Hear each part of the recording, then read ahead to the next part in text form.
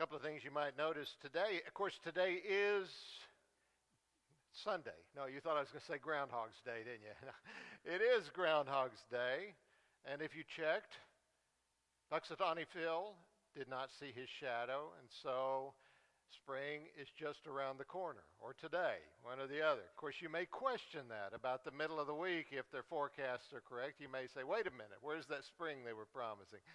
I just always think it's fun, and I enjoy that. Also, today is 02/02/2020, and if you do that backwards, it's 02/02/2020.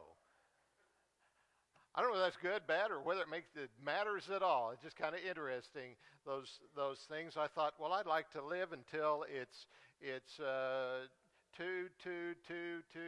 Well, don't think I'll make it 200 more years. So we'll just take it for today, and it's good. I'm glad you're here today. I'm glad that it's going to be in the 70s today. I think I'll take any day like that. It's great.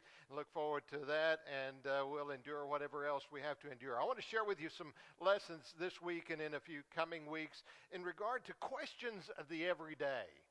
Now, I didn't ask you what the questions were, so I put them out there and say, these are your questions. So I get to decide which ones I want to deal with that way. But I just thought there are some things I think are in our minds that we deal with on a regular basis, whether we overtly ask the question or not. And so I want to share some of those kind of everyday, ordinary, daily kind of things that we deal with and put them in the form of question. And the number one question I put out there is, what do I need to do today as a child of God? Not how do I become a child of God, not a lot of questions that may be out there, but the one that we deal with as Christians when we go through every day is, what do I need to do today? What do I need to do today to be a good Christian, to be a good parent, to be a good husband, a good wife, to be a good worker, whatever it is? As a Christian, what do I need to do today as a child of God? It comes back to the idea we know we are individuals. And we prize that concept, I think especially in this country, maybe all around the world. But I think there are times and ways in which we treat things as if we are not individuals. We deal with group concepts. And those are the ones that are highlighted in the primary concern and many applications of rules and laws and doctrines. And I don't know any other way we can deal with that because we're dealing with societies or whole groups in that way. But my working theory is that we tend to think that way simply because it's a lot easier than dealing with the individual, with our personal applications of these things. Because it's always easier to define the actions and the character of a group or a congregation than it is to address and define our own character or our own actions individually each day. That's where the question comes from. But I think even when we do, and we define those overall rules and we put them into place as Christians or as a society, I think we still wonder about our own place. What is it that what is it that you are supposed to be and supposed to do?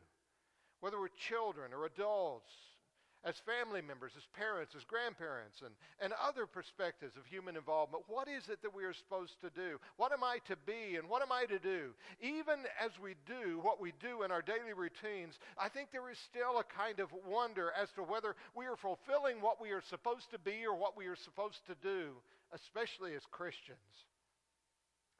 For I think there is no other place in which the question is more valid than when we're talking about our spiritual lives.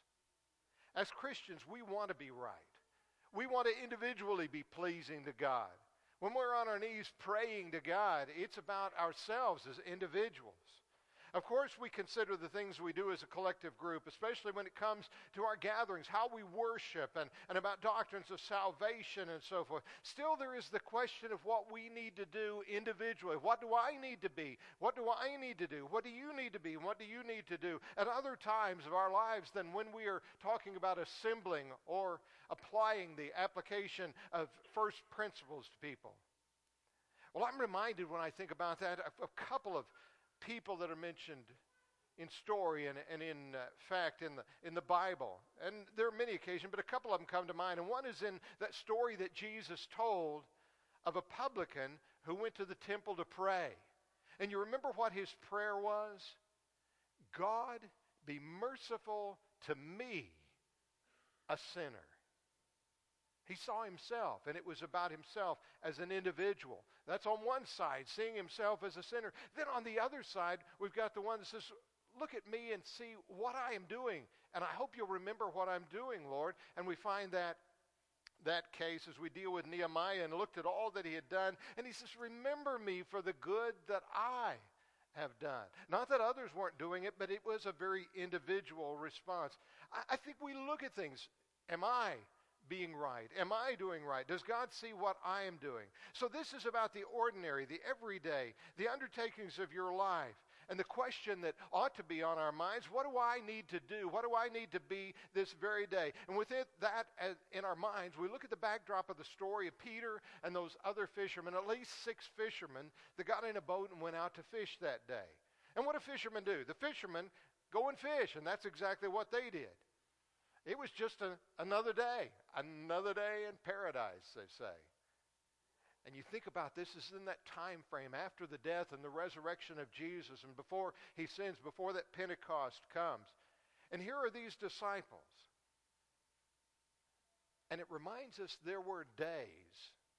There were days that even the disciples, the close disciples, the apostles of Jesus, didn't really have a plan.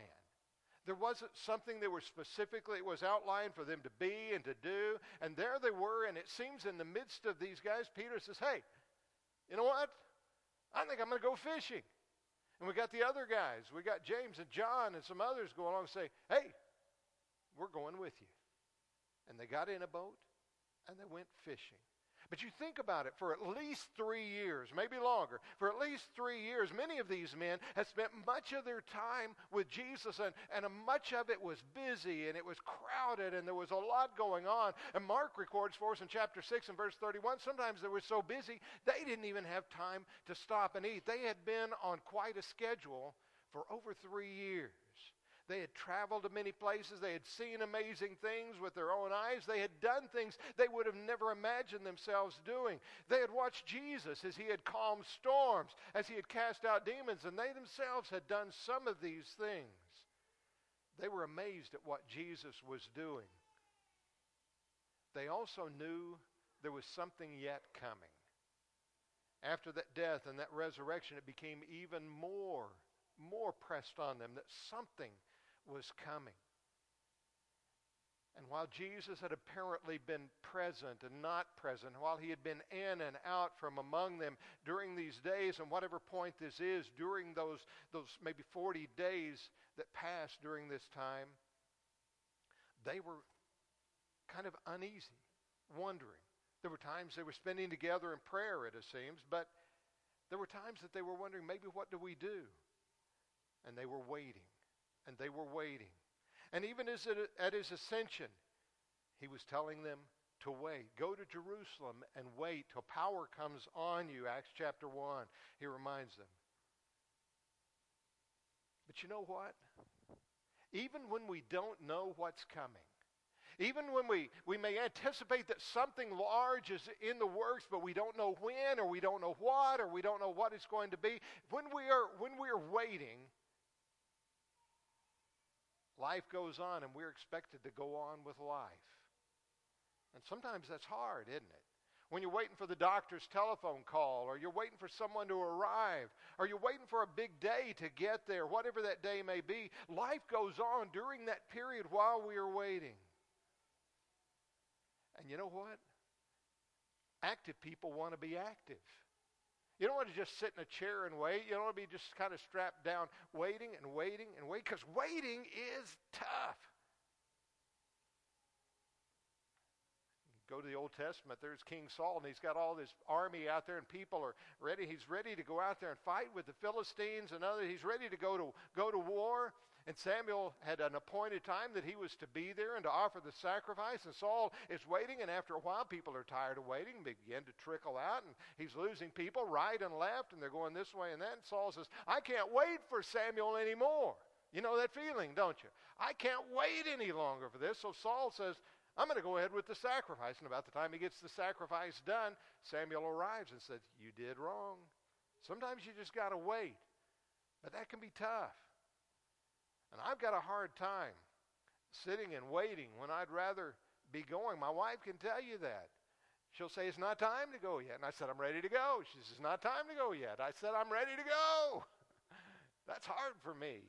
Maybe some of you feel the same way, or maybe you're just the opposite. But, you know, when you want to be doing something, it's hard to wait. And it's hard when you're a truly active person to watch others and not be involved. I was reading the biography that Bob Stoops recently wrote, you know, after he retired from coaching from OU after so many years. And in a small part of it, he talked about how hard it was, how much trouble it was to him to go to a game, to an OU game, and not be involved in calling the plays and telling guys and hollering and being on the sideline. That's hard. When you want to be there, it's hard not to be involved in something. We want to do. And I think many of the struggles that we face as Christians, and many of the struggles we face even in the church and even with one another at times, are at least partially tied to the problem of waiting and desiring to decisively act. We want to act. We don't want to wait. So the fishermen said, we're going fishing. And away they went. And then they didn't catch any fish. Well, for somebody like me, that's not unusual, but we're talking about professional fishermen. And you got to wonder, when they didn't pull in any fish, did they have to wonder, is God trying to tell us something? Let's start wondering, where in the world are those fish? Oh, well, that's just a picture I found. But where are the fish? And if casual fishermen and fisherwomen, I should make that broad, shouldn't I? If they're frustrated when they don't catch any fish, professional fishermen even more so, as they consider it's even loss of revenue. But something struck me this week. Something struck me. Now, somebody may correct me a little bit later, so, think about this. Because things strike me sometimes, and I don't do all the research I should do. But it came to my mind that the only times that we read of Peter actually catching fish is when he received instruction from Jesus. Now, that doesn't mean he didn't catch any fish any other time. I'm sure he did a lot of times. But when we're reading in the scriptures, the only time we read about Peter actually catching fish, he's doing fisherman work with the nets and so forth and so on, but actually catching fish. Luke 5, Jesus said, launch out into the deep, let down your nets. He said, we toiled all night. We didn't catch anything. He said, but because you told me to, it did. What'd they do? They caught a lot of fish. Matthew 17, Jesus said, go cast a hook, catch that fish. There'll be a coin in his mouth, and you go pay our temple tax for us. And he caught a fish, sure enough, had the coin, took care of the business. And right here, John 21. As Jesus hollered from the shore, children, have you caught anything? No, Lord, we haven't caught anything. Cast it over there. Cast it on the right side, the other side of the boat, perhaps. And they caught a lot of fish. Which reminds us that there are things that we don't always see.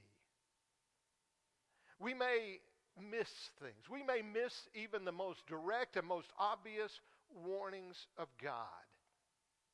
The Old Testament prophet Haggai has these words in chapter 2 and verse 17. I struck you with blight. This is God speaking. I struck you with blight and mildew and hail in all the labors of your hands.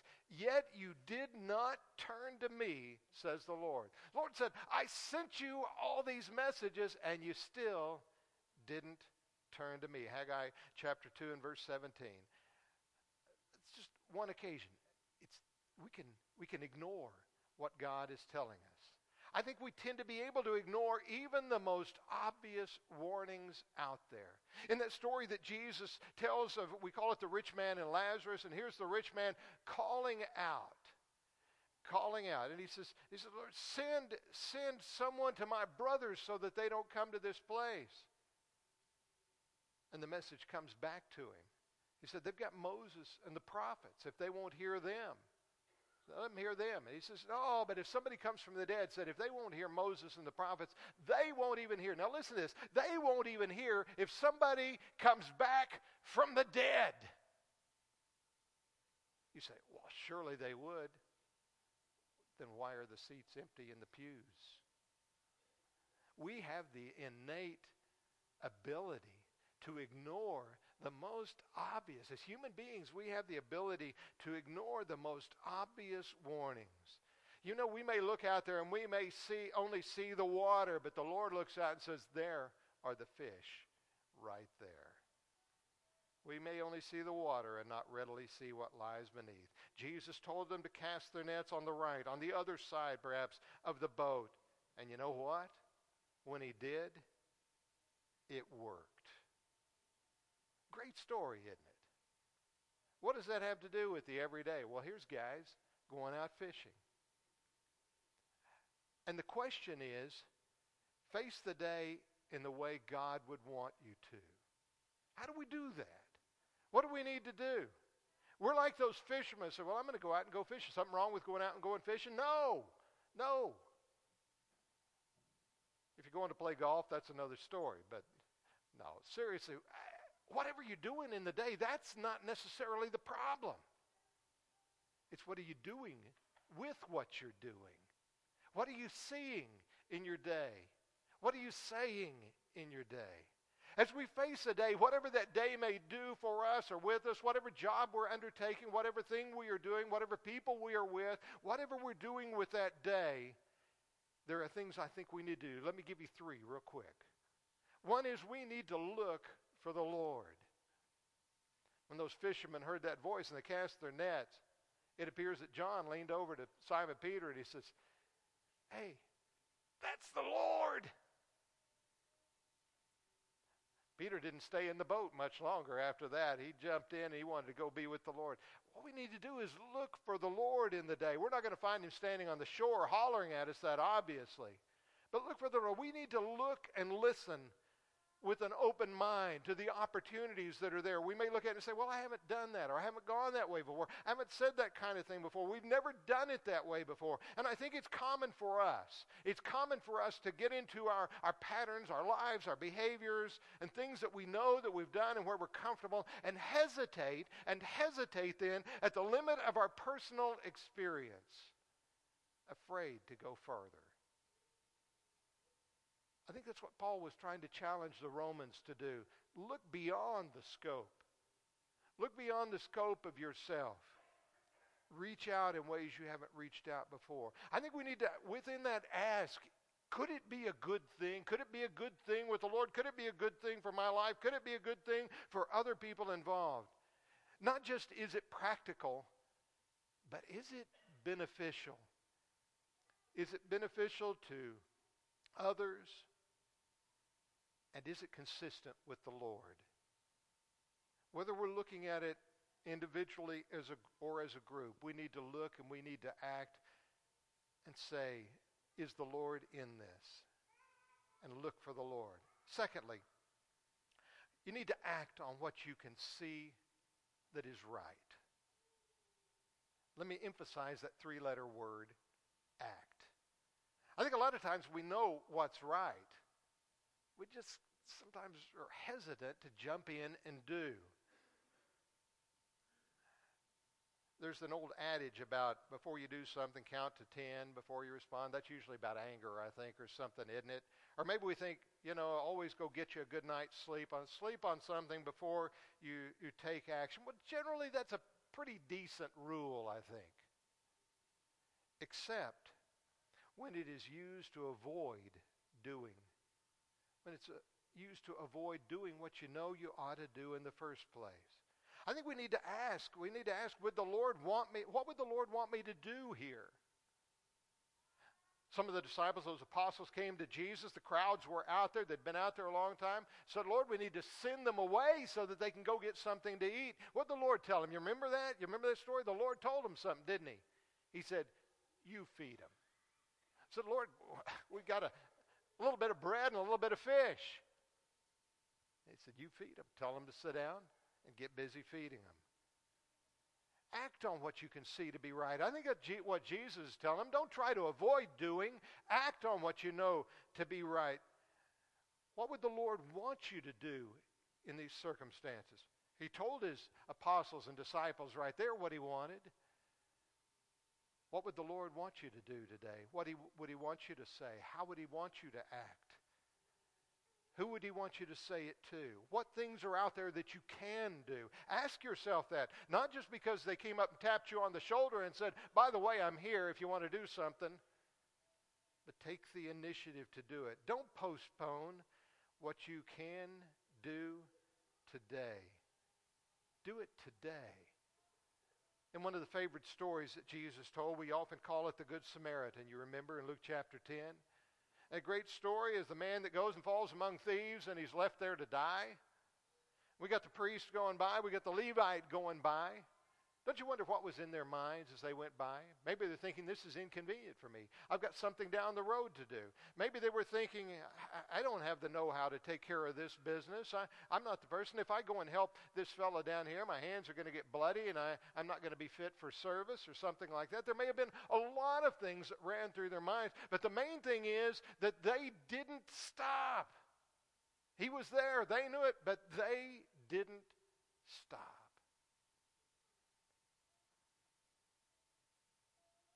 Maybe they thought someone else will. That's a common thought, isn't it? Someone else will take care of this deal that I could have done today. Now, I'm not talking about a wayfarer by the side of the road. I'm not talking about somebody who had a flat tire by the side of the road. That could be it. But don't think of it just that way. Don't take the story and limit it to that view.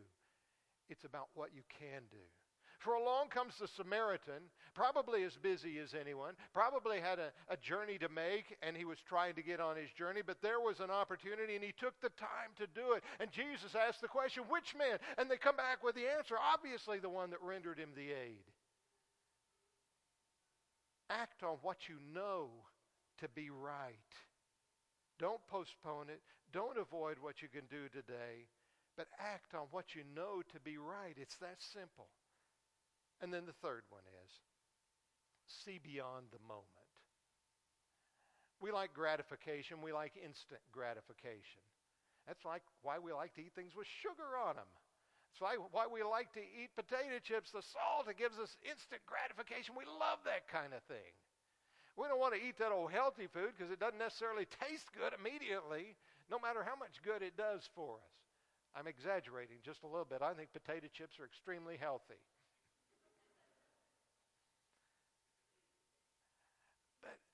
See beyond the moment. Because responding on impulse can be good. It can be good. I know it must be controlled. It's not by accident that they put all the candy bars there by the checkout stand where you got to stand for a while. They do it there because they know how important impulse is to it, how we respond to it. But sometimes we say, I've got to avoid impulse. Somebody says, well, I'm an impulse buyer. I do things on impulse. Sometimes that's good. When you know what's right, let the impulse drive you to do what's right. But we need to see beyond the moment. It's not just about instant gratification. Don't be afraid to put yourself out there. One of the great Old Testament stories, let me give you one more. Great Old Testament stories in Daniel 3. We've got those three guys. We best know them as Shadrach, Meshach, and Abednego by their Chaldean names.